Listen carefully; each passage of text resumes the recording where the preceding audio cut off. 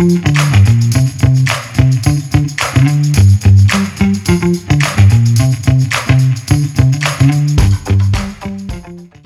listening to The Running Public. From marathoners to mud runners, we all have the same goal: get to the finish line faster.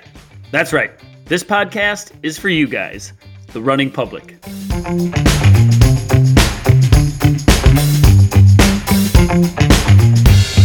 This is The Running Public's Training Tuesday. Training Tuesday is where we talk about training only. One topic, we dive deep, we explore it completely. It's training, it's Tuesday. Training Tuesday. Tuesday. We're cramming one in today, aren't we, Bracken? We're cramming it in the old boot because we're busy men. We are, yes. You're really busy today, and I am self-imposed busy today.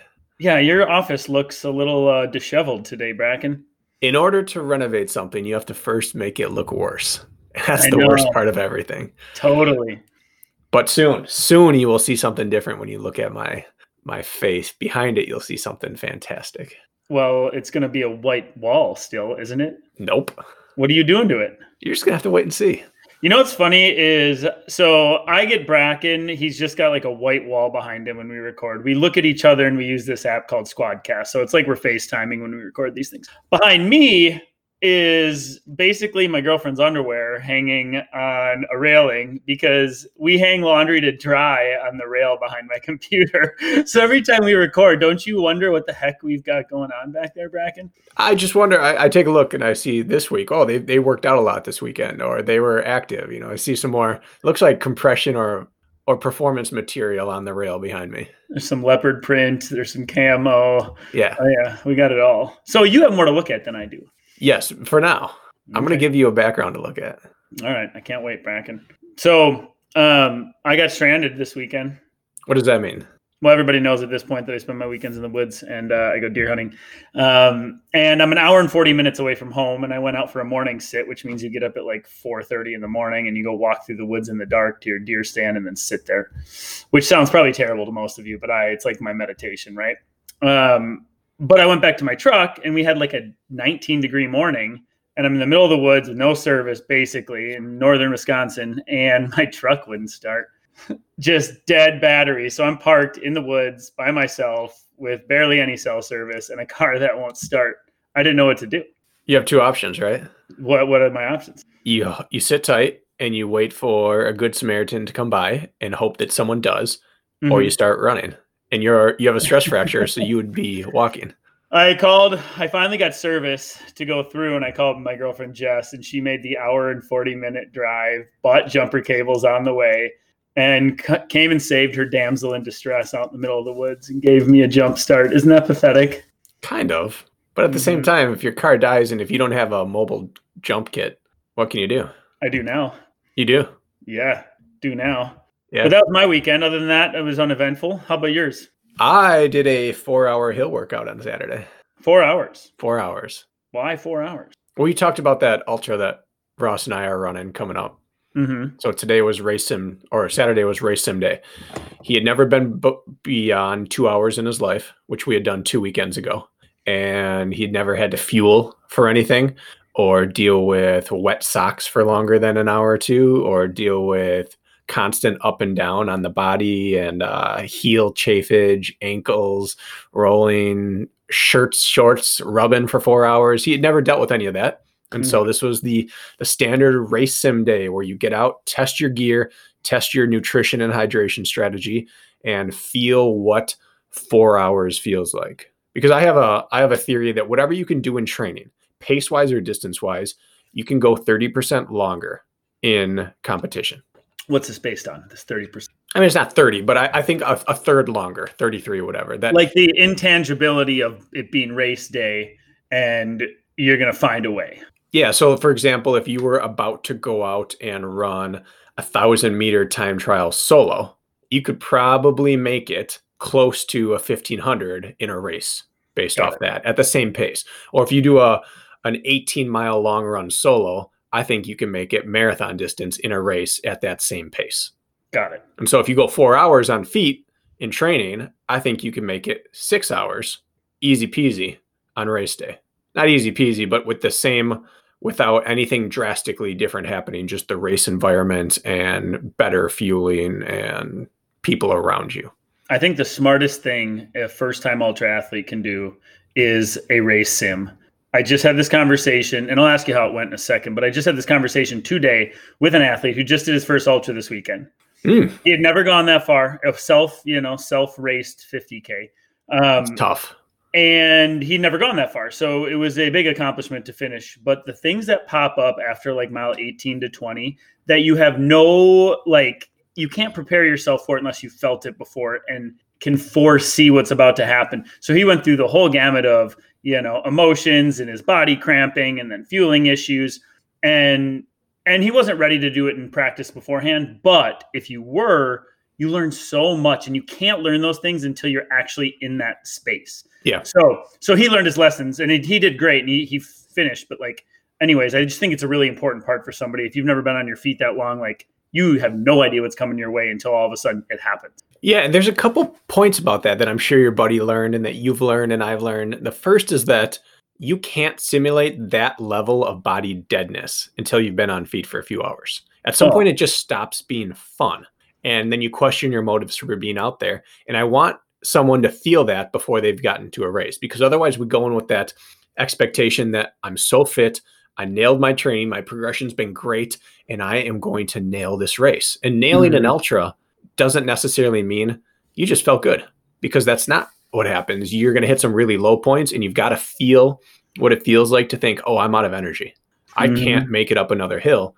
And then you got to go up it 4 more times, and you realize, okay, I thought I was done. I was ready to quit, and I would have quit. But instead, I found out when I was ready to quit, I had another hour in me for sure. And that was without even a race. You got to feel that depressed state of the ultra in order to realize that when you do feel it, it's not truly the sign of you're done. Yeah, I completely agree. And when it comes to that, the pounding of your feet for 4 hours, the way your hips feel, the way that every step actually hurts is a point that most people don't get to in training. And so I think that's super important. Just knowing that and then not caving to that, because the first time you feel something is scary. The second time, you're prepared. And you have the confidence that you can survive it and that dread that it's coming. And that's a good combination to go into a race with, knowing this is about to get bad and I'm going to survive it and it's going to be rough. And even a good ultra, you're going to hit those low points. Even if it's your best ultra, your body's still going to do that and deceive you at some point. So anyways, continue. So how did it go? It went really well, I think. How much distance did you cover? Well, we did it in a 1.1 mile hill loop. There's a ski hill that gains 194 feet. And so we went up, down the backside, looped around back to the top, which is like a 2/3, 3/4 of the hill rep, and then down the ski hill to the finish, 1.1 miles. We did that single loop for 4 hours. Wow. So it was a lot of power hiking and then a lot of descending. And that's another reason I wanted to do this, because that's the setup of the race he's doing. 1.1 mile, 340 feet per lap, 6 hours to do as many laps as you can. So I wanted him to be bored mentally and not like it and feel what 340 feet of drop every lap feels like. That's what gets people. Gets people. It is. And I wanted him to feel how slow you have to intentionally go out to be able to grind for 6 hours. Especially with a hill race. Even if you run a few of the hills too early, just a hair too fast, it just exponentially destroys you in the second half. And so I wanted that feeling of, all right, we were clipping off 14 to 14 and a half minute laps up and down with 300 and some feet invert, 1.1 miles, power hiking, everything. I didn't let him run up the hill at all.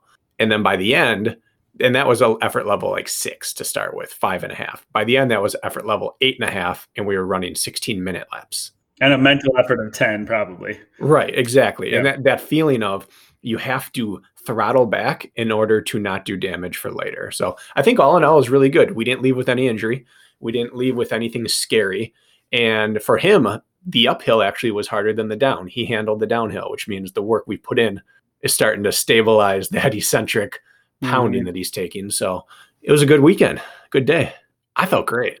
Is Bracken back? Is Brackenstein back? It was a great reminder that if you're going sub-maximal, you can recover really quickly. But if we were to hammer those descents, I'd be a zombie. Yeah. So I'm fine. I was curious because Man, the listeners have followed you through your injury recovery. Pre-injury, pre-surgery, surgery, post-surgery, and to hear you went for a 4-hour run, Bracken, like that's pretty satisfying, even for me. It was a big week. I did a 5K time trial on Monday. Yeah. I did threshold hill reps on Wednesday. Mm-hmm. And then I did a 4-hour hill hike and descent on Saturday. Wow. With no ill effects. I ran 200 yards yesterday. I got out of the woods and I was very cold and I had my boots on and I needed to warm up, and I sprinted down the gravel road, turned around, sprinted back, didn't have any foot pain. Look at us. And I had to run at least like 5-minute pace sprints in boots. So I think I'm ready. I think I'm ready to come back. I think we're both ready. Yeah. Well, I'm happy to hear, man. 10 minutes of BSing is enough. Let's tell the good people of the running public what we are chatting about today. A theme has come up in some conversations with some of the athletes that we coach, and that is that they've been away from racing for so long that they're unsure what racing and workout should really feel like. And I've been doing these off-season workouts that are paceless. They're all effort-based.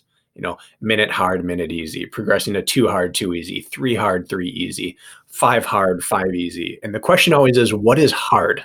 Mm-hmm. And that's a tricky question. It's one you have to feel. I prescribe the hard, easy workouts to most of my athletes. They're workouts I really like prescribing on undulating terrain, hilly terrain. Winter's coming. We're going to have shitty conditions where if you're doing half-mile repeats or quarter-mile repeats in unfavorable conditions, you're going to feel bad about yourself because your splits aren't necessarily going to be where they want. So I really like the minute hard or easy or whatever principle, that principle. So then that does lead to the question, like, what is hard? Because your athletes are seeing that right now. My athletes are seeing that right now. And it's vague, isn't it? I have 2 descriptions I always give. The first is the rationale that I would love for us to prescribe a pace for everything. But as soon as you step off the road or the track, pace is tricky to match now. And as soon as you get into a race, pace isn't necessarily what you need to be working off of.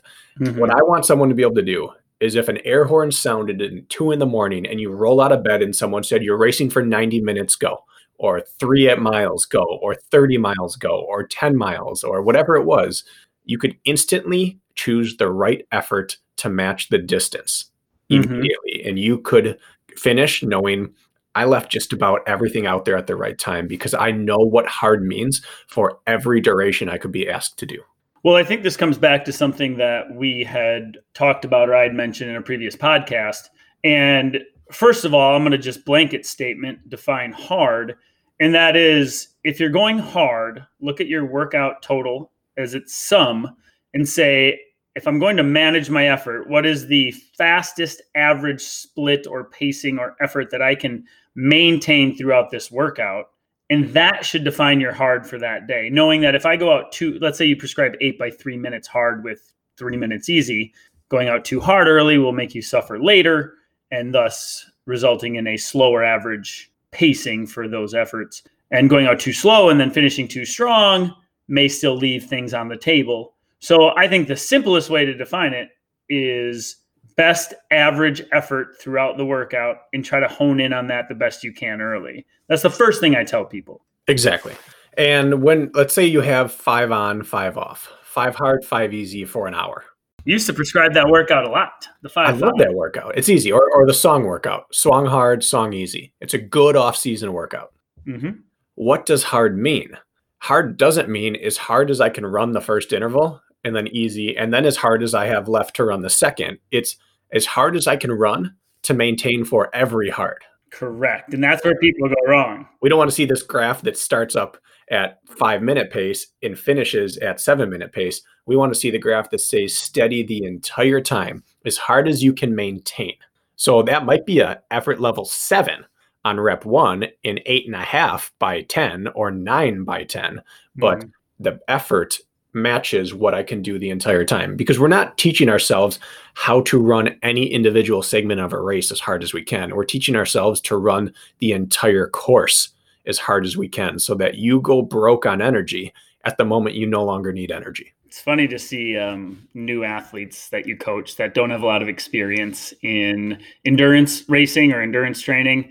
It's almost, you can predict it who's going to have the exponential decrease in pacing and output as they go based on experience, and then watching them get honed in on and understanding what hard actually means to maintain effort. Because that's what endurance racing is really about, is knowing your effort early so you can calculate what energy to use to sustain it late. And so it's a trap people fall into. It really is. And you also, if you go out too quickly, you don't really get the return on investment in the workout that you're looking for either. And so it's actually pretty pivotal as far as execution and then seeing adaptation, in my opinion.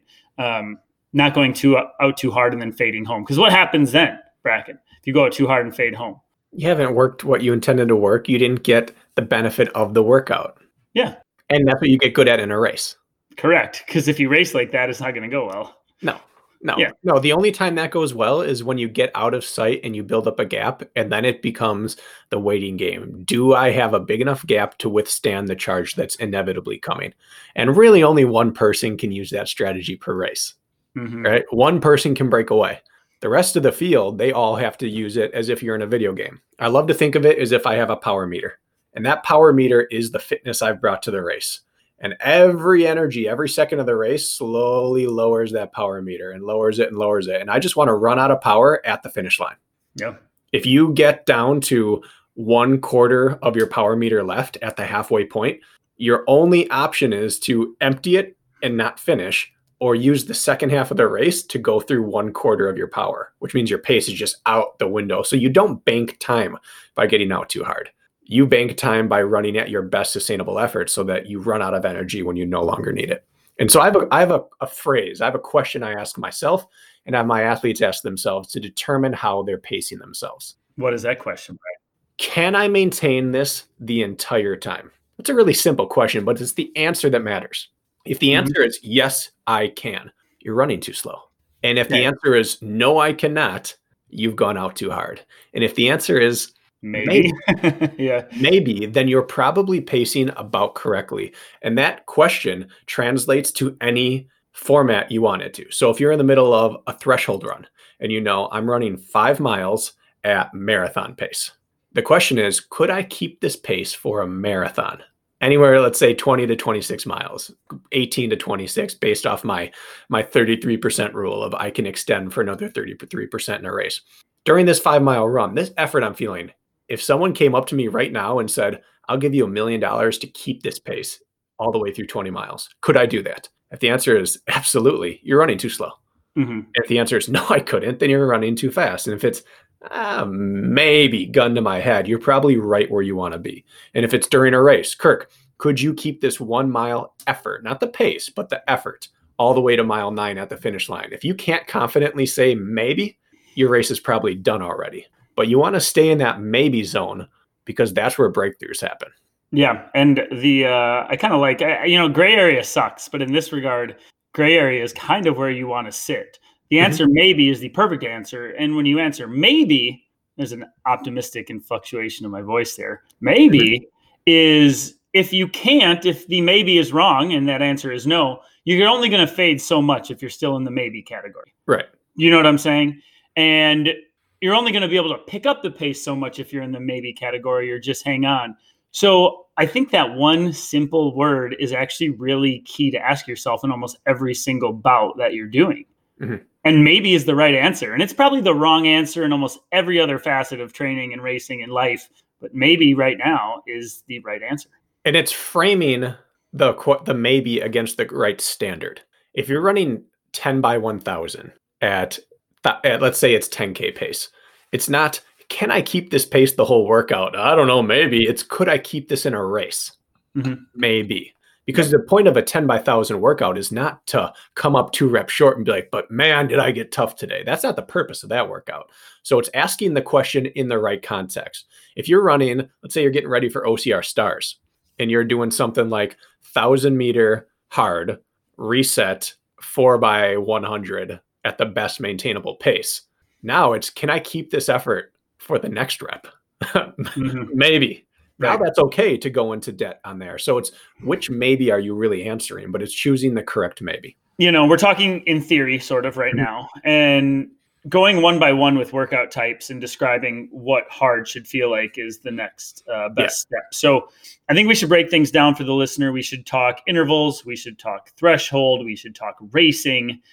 We should talk, I guess, recovery. We should talk it all. So let's start with interval work. Let's talk interval work faster than goal race pace. Let's start with the fast stuff. What should hard feel like in faster than race pace intervals, which most of us do every week when we're in either a building or a peaking phase? Mm-hmm.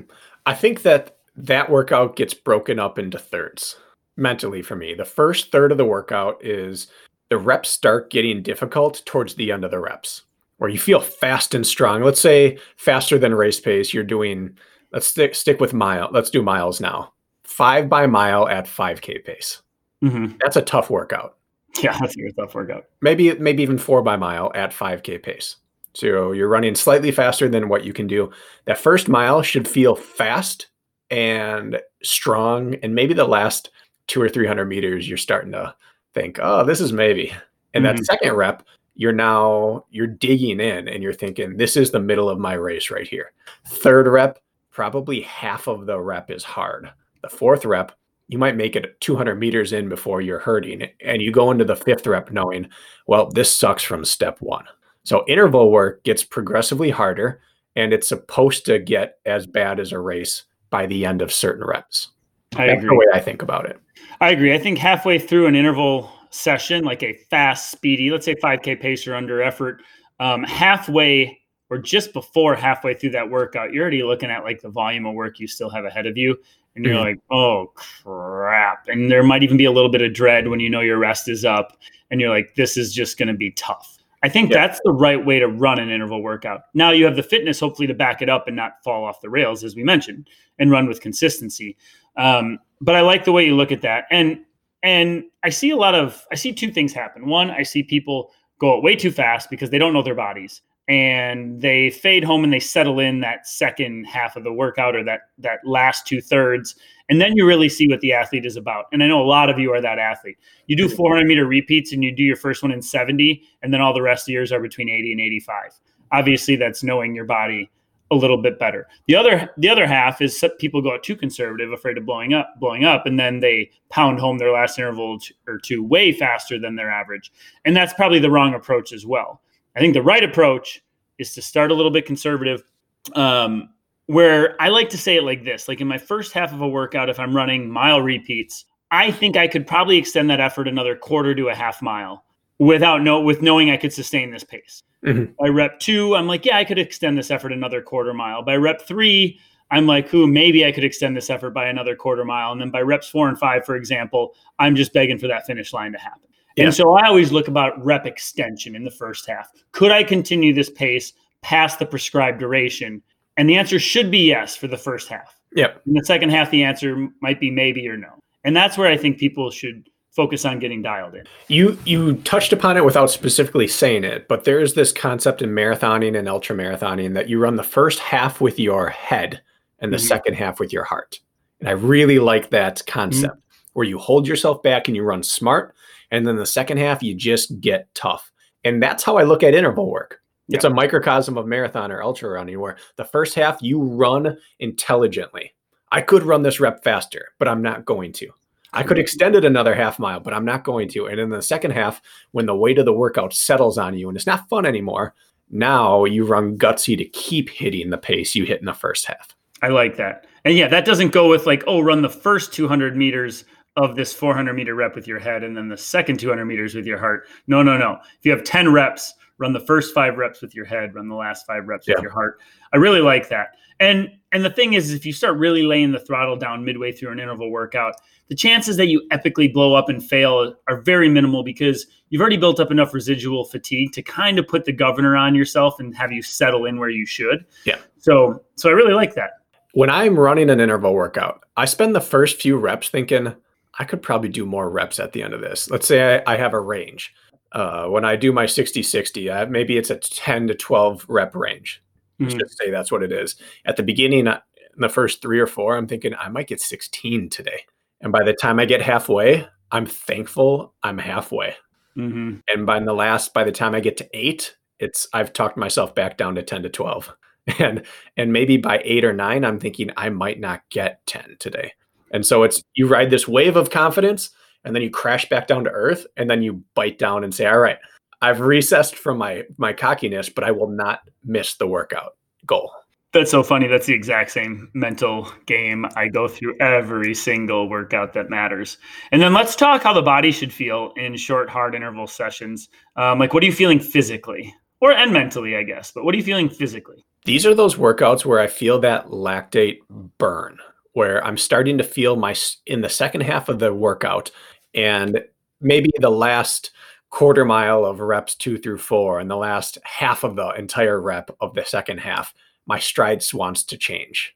It wants to suffer. It wants to start fighting for ground rather than being fast and efficient. So this is a workout where it challenges me physically and mentally to stay perfect on each stride. It wants to start flailing. And these are days where you have to really concentrate on not turning into just a fight. You're running perfectly despite the fact that you're miserable. Do you ever allow your body to flail? I do everything I can not to. And that's generally when I cut my workout. I don't stop because I'm miserable or because I miss my time. I'll stop a workout when I start to have form breakdown. I get 1 rep to get it back together. And if I can't run that rep with the intended effort, with my form together, then I'm done. And what would mean form falling apart in your eyes? It's generally in faster work. Me too. Mile or faster work, but coming down the home stretch, if my knees start to splay out or my arms start to really flail and cycle or my head comes back and I'm not midfoot striking or forefoot striking anymore, my feet start to slap a little bit, anything where I feel I'm doing all the wrong pathways in order to try to find more speed, that's form breakdown. Yeah, I'll get real tight in the upper body. I'll start really throwing my whole body into my stride. I'll notice my traps and neck, my arm carriage is swinging so hard that I'll start feeling it there. And my stride will actually end up shortening a little. I'll lose a little bit of like economy. Mm-hmm. Arms will come across the body. Head will start shifting a little bit back and forth, those sort of things. Mentally, in short, hard efforts, should be still, in my opinion, relatively comfortable the first quarter of that interval, whether it's a minute, 3 minutes, a mile, quarter mile. You should be settling into like a workable rate, that second quarter of the interval. And then everything the last half of those intervals should start being like real work where you're hoping to sustain that effort through the finish, at least in my opinion, especially once you're in the bulk of that workout. Even on the last rep of, let's say, 12 by quarter mile or 5 by a mile, that first quarter is still pretty comfortable. Second quarter, you get up to work, and then that last half of each rep should be a mental fortitude you're displaying to stay on the horn. And that's why it's important to get to those final reps before you blow up, because those final reps, you spend such a percentage of it in that compromised place that's race fortitude you're building up. Like when I'm running these intervals, the second half of the workout, I'm making deals with myself every step. I get out and I'm like, all right, I'm not going to start letting my breathing get ragged for a quarter mile. It's like, okay, I'll start at 300 if I can just get to 300. And then it's, all right, I'm not going to start looking at my watch and checking to see if I'm on pace until I'm halfway done. And all right, this next rep, now I'll make it to 600 meters before I start breaking down. Or if I can make to rep 8, I can stop early. If I hit my pace through rep 8, then I get to 8. It's like, okay, now if I can get 2 more, I can stop early. And then I get to 10 and it's, well, 10 was the goal. Now I've hit 10 and maybe I got 1 more bonus. But I'm making little mental deals throughout the entire workout in order to trick myself into continuing. And those are the things that get you through races too. All right, if I can just stay to the top of this climb in contention, then I can let them drop. And you get to the top of the climb and it's, all right, I've earned that. Now I can make it through the bottom of the descent and then I'll let them drop. And by the time you get there, it's like, well, screw that. I've made it this far. I'm going to win this thing. So I'm making deals with myself mentally in interval work. It's a constant negotiation, isn't it? With your own head, no matter how good or bulletproof or not you are, it is a constant. No way anybody out there isn't making bets or negotiations with themselves mid workout that way. And these workouts are the ones we're talking. We use the analogies like pretend you're running by a hot chick or a hot dude. Or I like to say there's a rope out of my chest pulling me to a distant high point to keep my form right. When you can't maintain that sort of form anymore, you probably surpassed your efficiency. So like can I keep my perfect form running by hot dude or hot girl, or can I keep that visualization of the rope coming out of my chest to a high point in a tree in the distance and running tall and proud, in a sense.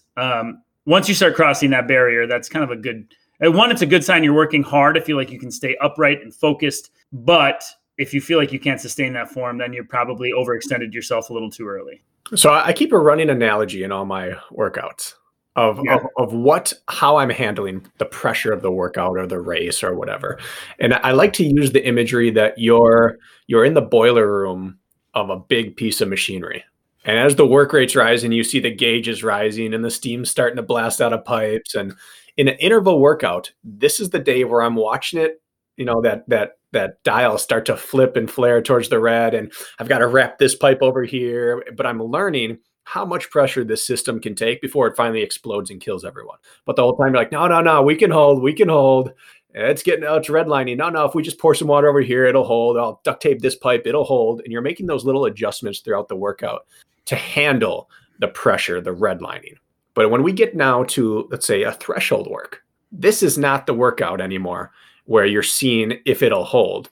This is the workout where your entire purpose is to keep the needle out of the danger zone. Yep. You raise it as high as you can raise without ever touching the danger. And as soon as it touches that, you're throttling back. So in the interval work, we're putting it into the danger and we're finding these little tips and tricks to keep the system from exploding. But now in threshold work, we are preventing the system from becoming overstressed. Yeah, threshold or tempo work. I don't know. We still kind of lump those. I lump those together depending on the purpose for the day. But you kind of look at your meter there if you want to go with the analogy of exploding the boiler room and killing everybody, which is a little dramatic, but I like it. Yeah. Red would be flirting with that. The yellow or orange would be your threshold or tempo work, kind of like heart rate zones when you see on your units. And then like green would be like totally safe. You're flirting in that orange or that yellow zone for threshold work. I wanted to touch on one real quick thing when you talk about the intervals, and then I think we jump to tempo threshold a little more in depth. What do you tell the person who has surpassed and blown up the boiler room on their interval workout? They have 10 reps planned and they're on rep 6 and they're caving hard, and they know in their heart of hearts there's no absolute way that they can sustain that effort. Do you tell them to pull the plug? Do you tell them to reset expectations? What should a person do if they've miscalculated their hard and their maybe turns to no? I think it depends on the person, but I'm equally okay with either option, which is you run the pace until you can no longer do it and your day's done, or you take yourself an extended rest break, reset the parameters of the workout, and finish the workout with a new set of standards. I think the tricky part about that is ideally people are aiming to improve fitness. And so you set a goal for the workout, but you don't really know. People are learning as they go very oftentimes. So I think tendency is to hang on. And I actually encourage people, especially newer athletes, to hang on because you need to establish a baseline no matter what. And so you have a comparative maybe in the future. And I like telling athletes at least their first few cracks to hang on. But I know there's very opinionated, opposing thoughts on that. Yeah, I think it depends what the stress of your week's like. If you're hitting multiple hard workouts, then I'm not going to want to do anything in one that's going to compromise the others. So it might be, hey, you screwed up, you've overstepped your effort level. The workout's done. We're going to save it for the next one. But if you're hitting one hard workout and the rest of the week doesn't have a huge stress level, then I'd hang on or reset and adjust my effort or paces and get all the work in that I was supposed to. Mm-hmm. Another gauge on that is sort of like the voice or talk test on short interval work. Like, what does hard feel like? Hard feels like I can get out like a word or maybe two if I had a running partner, and that's it. I don't have enough time between breaths to get out multiple words in a row or string a sentence together. That's another good indicator if you're working in the right area. The first half of the reps, I might squeeze out a word or two if I notice something or something funny happens during the rep and I'm with someone. You might acknowledge it. The second half of the workout, the concept of talking doesn't even you don't want to. Correct. You wouldn't want to. You'll talk about it during the rest break. You'll both see something really funny happen on the side of the track and you'll both acknowledge it if you can remember it during your recovery. Neither of you even want to talk. Correct. Now, threshold work is very different from that. Yes. You may be able to squeak out an entire short sentence halfway through gauging your effort or making a quick Yeah. crack with your buddy, or, hey, how you feeling, man? "Oh, I'm hanging in there. How you feeling?" Like those sort of things. You should never not be able to get something like that out. Yes. And there are two ways to look at threshold work. There is, I need to run as close to threshold as possible to really get all the benefits. And then there's the threshold is a range. And whether we run at the top or bottom of our threshold, we're still getting most of the same benefits. I sit in the, I'd rather run the minimum amount of threshold and maybe accrue more time than run right at the top of it and risk overworking my energy systems over the course of days and weeks and months. I don't know where you stand on that, but I would rather have a buffer built in that if I squeak out a sentence or two or three, I'm not instantly in gasp mode. Well, I know it's like a really simple metric, or, it's very subjective, but that's usually my indicator, because we talked briefly before we started recording, and I think this is probably the most missed hard effort area would be the tempo or threshold run. And they're very different. Tempo can mean something different than threshold, but threshold is referring to heart rate and working in your thresholds heart rate zones. And I think most people's tendency is to probably push the boundaries on that a little much. And so I think that's one of the simplest. Let's say you don't have a heart rate monitor and you're just guessing, which a lot of people still subscribe to that model of training, which is okay, perceived exertion. The talk test, man, is really the only way to go. In fact, I remember distinctly in my first U.S. National Series race, I went to Seattle in 2017, and we were probably a mile into that race, and everybody was still together. And I'm running right alongside you and Hobie Call, and we're almost a mile into that race still. And you go, taking it easy today, huh, Hobie? And everybody's breathing and running. And he goes, Bracken, it's a long race, man. No need to rush. And he said it in that sort of tone with that sort of relaxation. And then you made some nah comment back. And it was such a casual display of conversation a mile into that race. And really, Spartan racing or trail racing or anything over really even 5K is threshold running.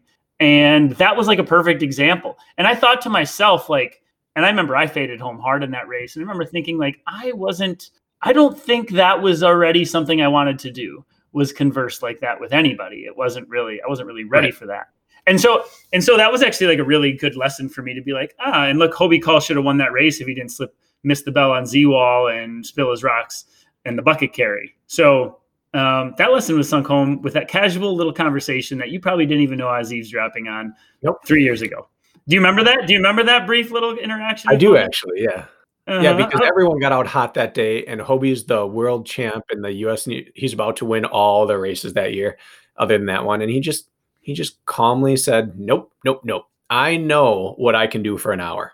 And to race all out for an hour, I have to be able to talk for the first 15 minutes. That was an hour. I think it was one in an hour 15, hour 10 that day. But I was oh, man, I'm running with Bracken, and Hobie and Atkins was still there, and I had overextended myself for my fitness at the time, and you two knew right where you were, and you should have been top 5, but you missed the bell on the rig like an idiot, if I recall. And Hobie, again, you guys planned it correctly, and I learned a valuable lesson that day. And that lesson, I'll never forget him. It's a long race, Bracken. There's no rush. He could have been sitting at a lunch talking to somebody. He sounded so relaxed, and that stuck home for me. And that's the exact way you want to feel. At least the first half of threshold work is able to get that out with seemingly coolness, is how I would describe it. I agree.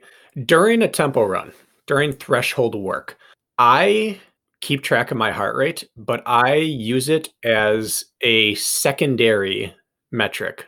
I still keep my number one metric is my breathing. If I ever start to gasp, I'm over. I don't care what my heart rate says. I have to be breathing hard, breathing fast, and never gasping. As soon as I start to gasp, it's directly correlated to my heart rate. I can see it immediately. But sometimes there's a few beat discrepancy, and I follow that. So I'm always staying even a beat or two under what my heart rate might tell me, because if you are gasping, you're on borrowed time. And true raspy gasping, not just breathing fast. But as soon as there's that change in all of our breath, that as soon as it goes from really hard breathing to gasping, that's the single biggest indicator that you have tipped over. And I never want to tip during a threshold work. And so the question I ask there is not, can I keep this effort the whole time? It's, could I keep this for twice this time? If I'm 4 miles into a 6-mile tempo and someone came up and said, hey, $1 million if you can make it to 12 miles, I would need to know, I can probably do that. I might be able to do that. If I'm starting to think I'm cranking it down, I have another mile or two at this effort, I've already blown up my threshold run. Yeah, maybe that's just the word you're gonna always have to go back to. Yeah, maybe. Maybe. And don't get us wrong, folks. Like, this is still like work. Like, you're working pretty hard and there's discomfort here. Mm-hmm. We're kind of maybe glorifying the relaxation part of threshold work, because honestly, threshold work is some of the most dreaded work, because it's like just that submaximal, like sustained rate of work, which is like slowly chipping away at like your body on every system. And eventually it starts to feel really damn tough towards the end. And that's typical. Another trick on threshold work that I find is when people start, this is where you really want to be in touch with your breathing, just segueing off of what you had said. People oftentimes fall into a trap of doing a poor job of fully exchanging oxygen in these efforts. And that's when you need to take that full breath in and then fully exhale out and reset your breathing. I find in racing and threshold work, getting a grab on that, and people's mistakes is they don't exhale the oxygen in their lungs enough fully, which means you basically got this carbon dioxide filled air still sitting in your alveoli and bronchioles that are never being fully exchanged. So taking that really deep breath every 20, 30 seconds when you're working hard, fully exhaling and resetting. I watch my heart rate data on that, and I can drop 5 beats a minute once I fully exchange that oxygen instead of getting caught in that short, sharp, fast breathing pattern. And so just making sure you can continually get yourself back into that, like, okay, I'm going to take a slow, deep breath and exhale slowly. Really is resetting during this type of work. I don't know if you do that in races or in threshold work, but I do, and it's a game changer. And it's especially that exhale, extending that out so that you get all that old shitty oxygen or air that's not oxygenated out of your lungs, so you can reset. You ever play tricks like that with your breathing, Bracken? I think I mentioned in another episode, I'm a big exhaler.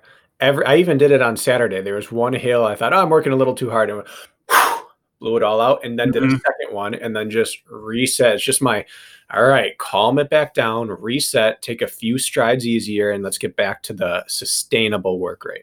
If you're not able to do that, you're going too hard. Yes. That's another indicator for me. If you just can't possibly take the time to do that because you're already so oxygen deprived, then that's your rev limiter on that. And you're right, hard is subjective. So hard for this one is not misery. Interval work can be miserable towards the end of a workout. It can be truly painful. This is not a truly painful. This is hard. It's demanding. It's fatiguing, but you can't really put your finger on one thing that's miserable. You just have that growing feeling of discomfort. Like, man, this hurts. And if someone said, describe what hurts so bad, you would, I can't really tell, like, my hamstrings aren't burning. My lungs aren't heaving.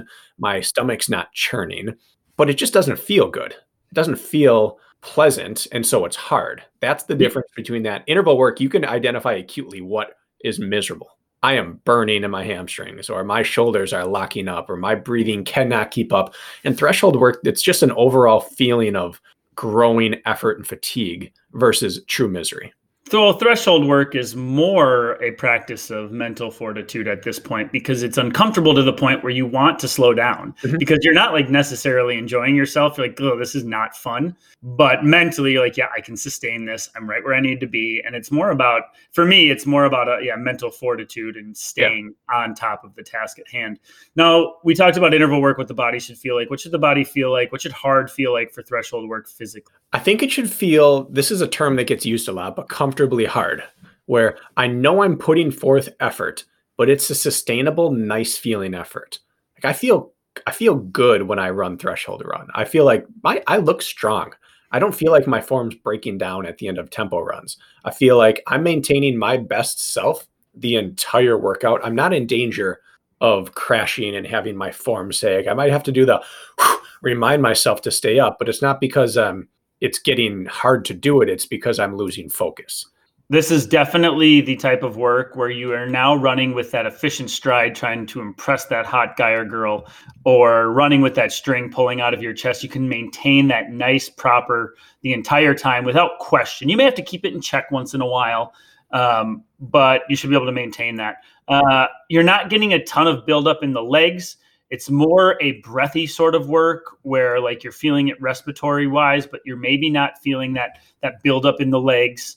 And if you are, you're shaking it out and getting back to form. It's more in the chest. I don't know how else to describe it. Yeah, that's right. And realistically, if you look at the duration that you could keep your anaerobic, subanaerobic threshold type work for in a race, again, gun to your head, it's 40 to 60 minutes. depending on which end of the spectrum you're working on.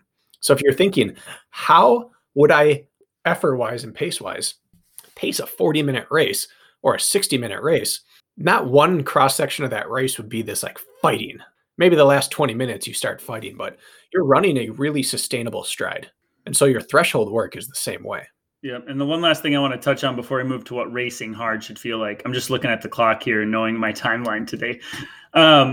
What do you think about doing threshold work? Let's say you go out for a 6-mile threshold run, which is something I very often do, 5, 6 to 8 mile threshold runs.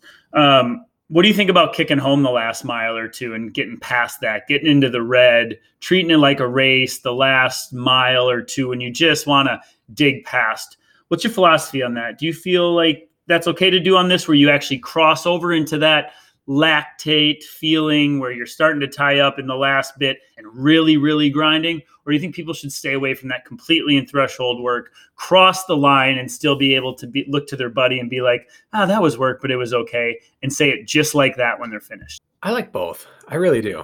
I don't have a hard and fast rule on that. I have most tempo runs, I get done and I just feel awesome about myself. Mm-hmm. After an interval workout, you don't always feel, you might feel awesome that you accomplished it, but it takes a while afterwards until you physically feel well enough to be happy with what's done. Usually you're just happy you're done. Tempo run, I finished the run. I hit my watch and I'm like, man, that was great. I feel fast today. And that's the difference. So on some days, yeah, let's crank it home. Let's drop that last mile down because we can, and because that's fun, and that's a little bit race specific. But even then, I don't get done trashed. I just try to never leave a workout trashed. And it's kind of subjective, but there are times I'll do a fast finish tempo, and that I don't think that's a bad thing. And I look at threshold, it's not like opening up a door and walking through it. And you're really warm in the house, you open up the door and you get blasted with cold air, like, haha, you hit your threshold. It's like the door's cracked open or it's halfway open and you're walking down the hall. And as you get closer to the door, you start feeling those tendrils of cold starting to hit you. Like, oh, it's getting a little chillier, but I'm still warm in here. I should shut the door if I wanted to stay totally warm, but I can survive in this hallway. And every step you take closer, you get colder and colder. So that by the time you go through the door, it's not like you fall off a cliff. You're just fully aware that I'm outside now. Mm-hmm. But it's not a click over moment. It's a progression to it. And so if you stay at the low end of in the hallway and you get closer to the door, if you move through the door for the last mile, you're not compromising what you've done, because it's not like you just warm, cold, workout's blown up. It's a gradient to it. I have not heard the word tendrils used in many moons, Bracken. Thank you for delighting my ears with that one. You're welcome. And that was a good analogy. I like that. Let's move to racing then. Yes. I have a very strong opinion on how the body and how hard should feel in a race if you're running to your potential. Yes. Do you have a really quick go-to, like, this is what hard should feel like? And I know people like to say, like, oh, my lungs are exploding and my legs are about to blow up and I hate my life every second of the whole thing, and that's what hard feels like in a race. That's not an accurate description, first of all. It's an over-glamorization or dramatization of how it feels. Let's talk first endurance racing, because most of our listeners are racing 5K or further. How should a race feel in your mind, physically, mentally, everything? I truly don't care whether it's a mile or 100 mile. I think they all have the exact same way they should feel. Really? Yeah. Okay. Yeah. You there's a point that you identify. Everything past this point is going to be misery, and I accept that. And if it's not, I'm doing something wrong. But everything up to that point, I should feel confident and sustainable. Mm-hmm. And so maybe that's the halfway point. Maybe that's the 1/3 point. Maybe it's the 3/4 point in some races. But running the first half knowing this is unpleasant, but I can do this. And then you get to that point where now I'm close enough to the end that the tank can start being emptied. And now every step is misery from here out. And you just know that this will hurt more than any workout I've ever done. And that's okay. That's what racing is. Well, when it comes to obstacle course racing, my philosophy is that 1/3 to a halfway in the race, you are saying maybe really tentatively already, and going to your power meter. The thing is that we don't think about in obstacle course racing is the way your heart rate comes down on the Z wall, the way even sometimes on like a sandbag or a bucket, you have actual opportunity to learn to switch energy systems and then recharge that power meter in a different way. What happens when you're going across Olympus or things like that, monkey bars, etc. That power meter that you refer to has a chance to go up just a little bit in the middle of that race. It has a chance to recharge. And sometimes you can't even predict when it happens. But I know sometimes too many people leave a little bit too much in the tank because of that unknown in OCR specifically. And so my philosophy is that a third or halfway through, you should be really tentatively saying like, maybe, I don't know if I can keep this up. But then you go across Z-wall and your heart rate drops 10 or 15 beats a minute and you go, I can get back to pace again. And you kind of hang on those little recharges in your power meter throughout the race by looking at the map, strategizing and knowing like, hey, here's my chance to recharge that meter a little bit.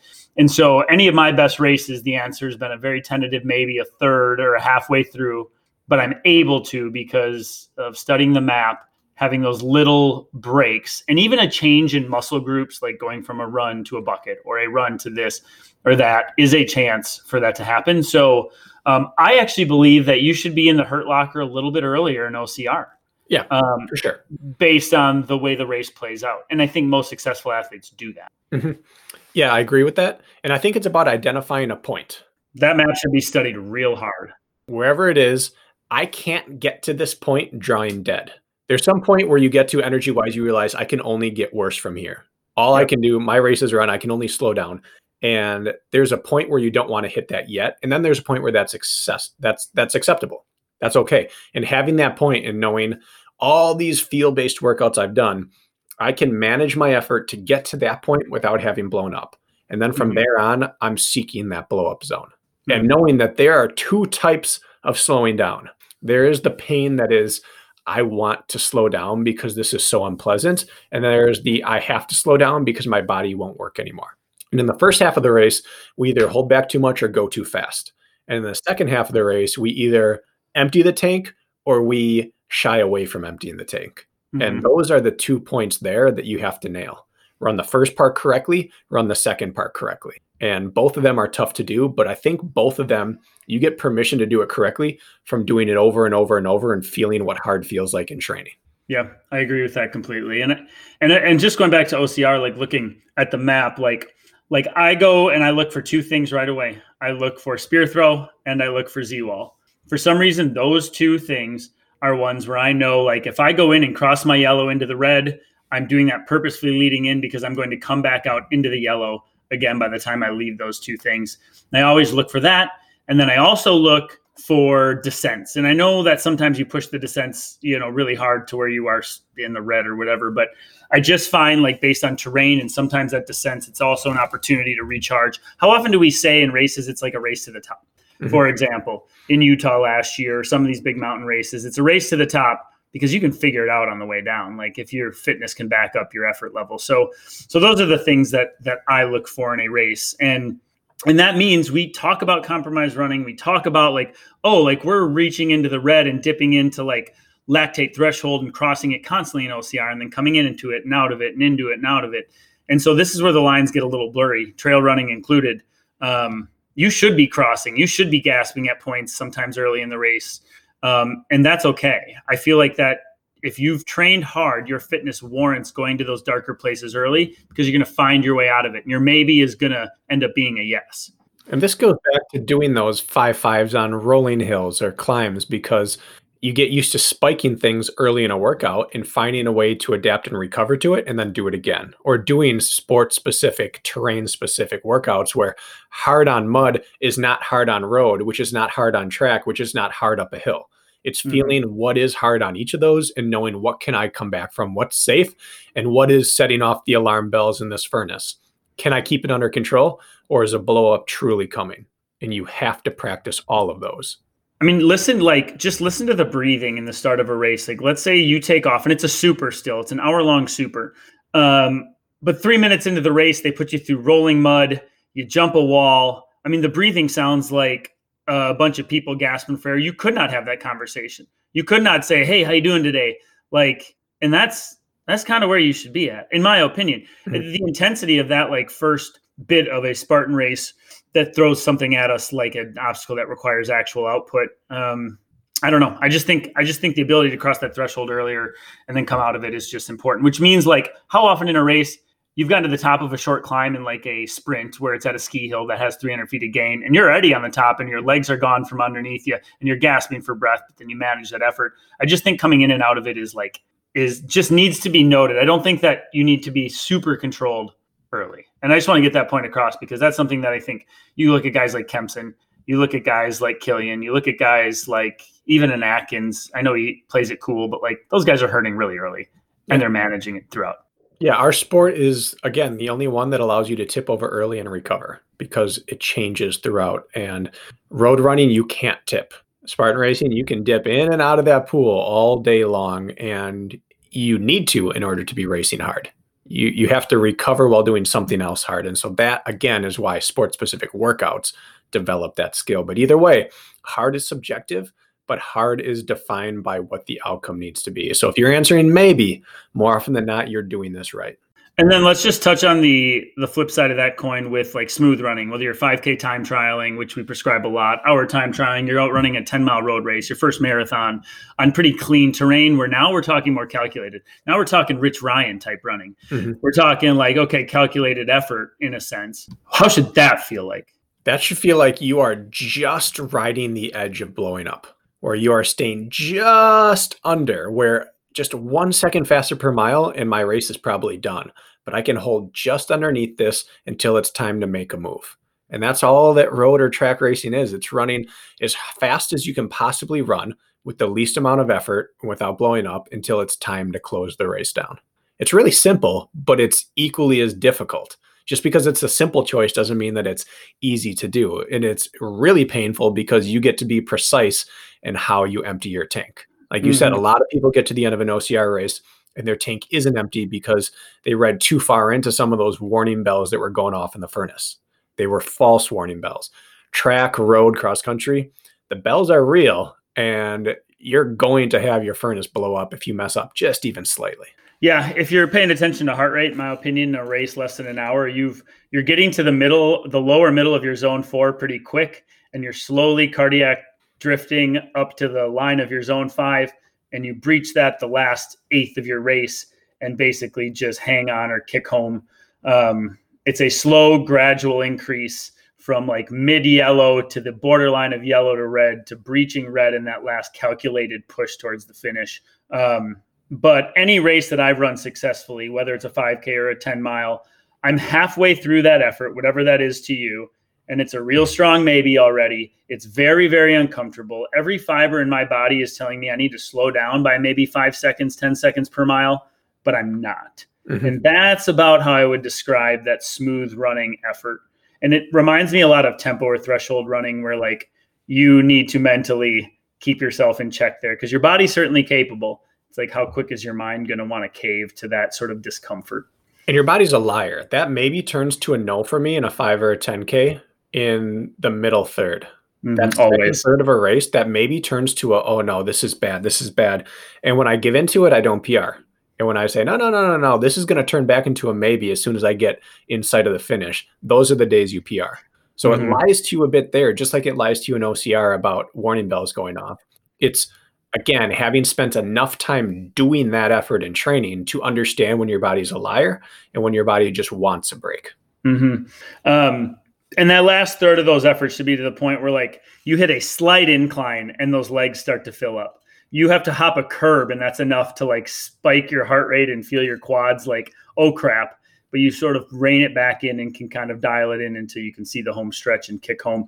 Hard should be very uncomfortable in these efforts to the point where you're actually feeling some of that lactate buildup, even halfway through the effort. Again, the smallest terrain change, the smallest wind gust, the turning of a corner might be enough to fill up those legs and have you gasping for a brief moment. And then you're dialing it back in just below blow up, everybody dies status until the home stretch. But I say rising pretty quick into that like zone 4, mid to high zone 4 early in a race is like about the prescription. In fact, when I run a 5K time trial, my last 5K time trial in May or April, whatever it was, I averaged 181 beats a minute for that 5K time trial, which is zone 5. I think I was in zone 4 for the first 5 minutes and the last 10 was all zone 5. Like, that's not atypical either if you're fit and ready to calculate an effort. Yeah, it really is. I think I'll wrap up my piece by saying heart rate's so important. Knowing your pacing is so important. But if I could only choose one style of gauging my pace, it would be effort. Because at the end of the day, when all of those pieces are taken away and you're in a race, the only thing you can trust is the work you've put in and your mind. And if you just know this is my work rate, that's your work rate. And you see people on the track now with that wave light technology. They don't need to check their watch. They don't need to check their heart rate. They just stare at that light and say, I'm not letting that light get ahead of me. It's just gut check, start to finish, knowing that if I just run with that light, I'm okay. Where if you're running without it, you'd be looking at your watch saying, oh, I was a half second slow that lap. I was a half second slow. All they just say is, all right, I'm going to gauge my effort and I'm not letting go of that. So effort-based training, while not as fun or not quite as accessible on an easy way to just dial in like heart rate or paces, is so key to have as part of your program because it turns you into a racer. Well, and during races, I mean, I don't know about you, but especially in undulating terrain, I certainly am not keeping very close tabs on my heart rate in the moment. So going off of perceived effort is super important to translate to racing. I find the only time I'm checking my average, my current pace during races is when I'm starting to struggle. Yep. Yeah. When you're starting to check data. Yep. That when I'm on it, I don't even care what my pace is because I know I'm working hard. And when I start to get dropped, I look down and think, oh, shoot, I'm only running this pace now. I'm just leaking time. Yep. Anything else you want to add to that, Bracken? No, get out there and start working efforts. And that might start as just being cognizant about it. I know I'm running 70-second pace on these quarters, and I'm looking at that, but I'm also thinking, how would I answer that question? And could I do it without looking at my watch next rep and dialing that in? Because over time, the best racers are the ones that know exactly where their power meter's at and when they can bury it. Yep. And my last little call to action would be, we say this like every time we're about to do a Q&A episode, but we've had more questions come in via our message, like our Instagram messenger, than ever before. We have enough to already do a Q&A. And so we're going to jump into a Q&A next week. If you have any burning questions, send them over in Instagram messenger. I don't think we're going to put out a poll this week or this next time because we already have enough questions. So shoot us your questions, be patient. We're going to hold off and then answer them in our next training Tuesday is our plan. So shoot us your questions if you have them in messenger. We'll screenshot them and then get to them next week. But thanks for all those who are asking the questions. I'm continually impressed with how many people are engaging with the Instagram messaging with us. So thank you. And we will get to your questions if you've asked one next week. 1 week till OCR Stars, 1 mile time trial next week. Get one last good speed work in, maybe two, and get ready to rip up the track. That's right. We'll see you later this week, folks.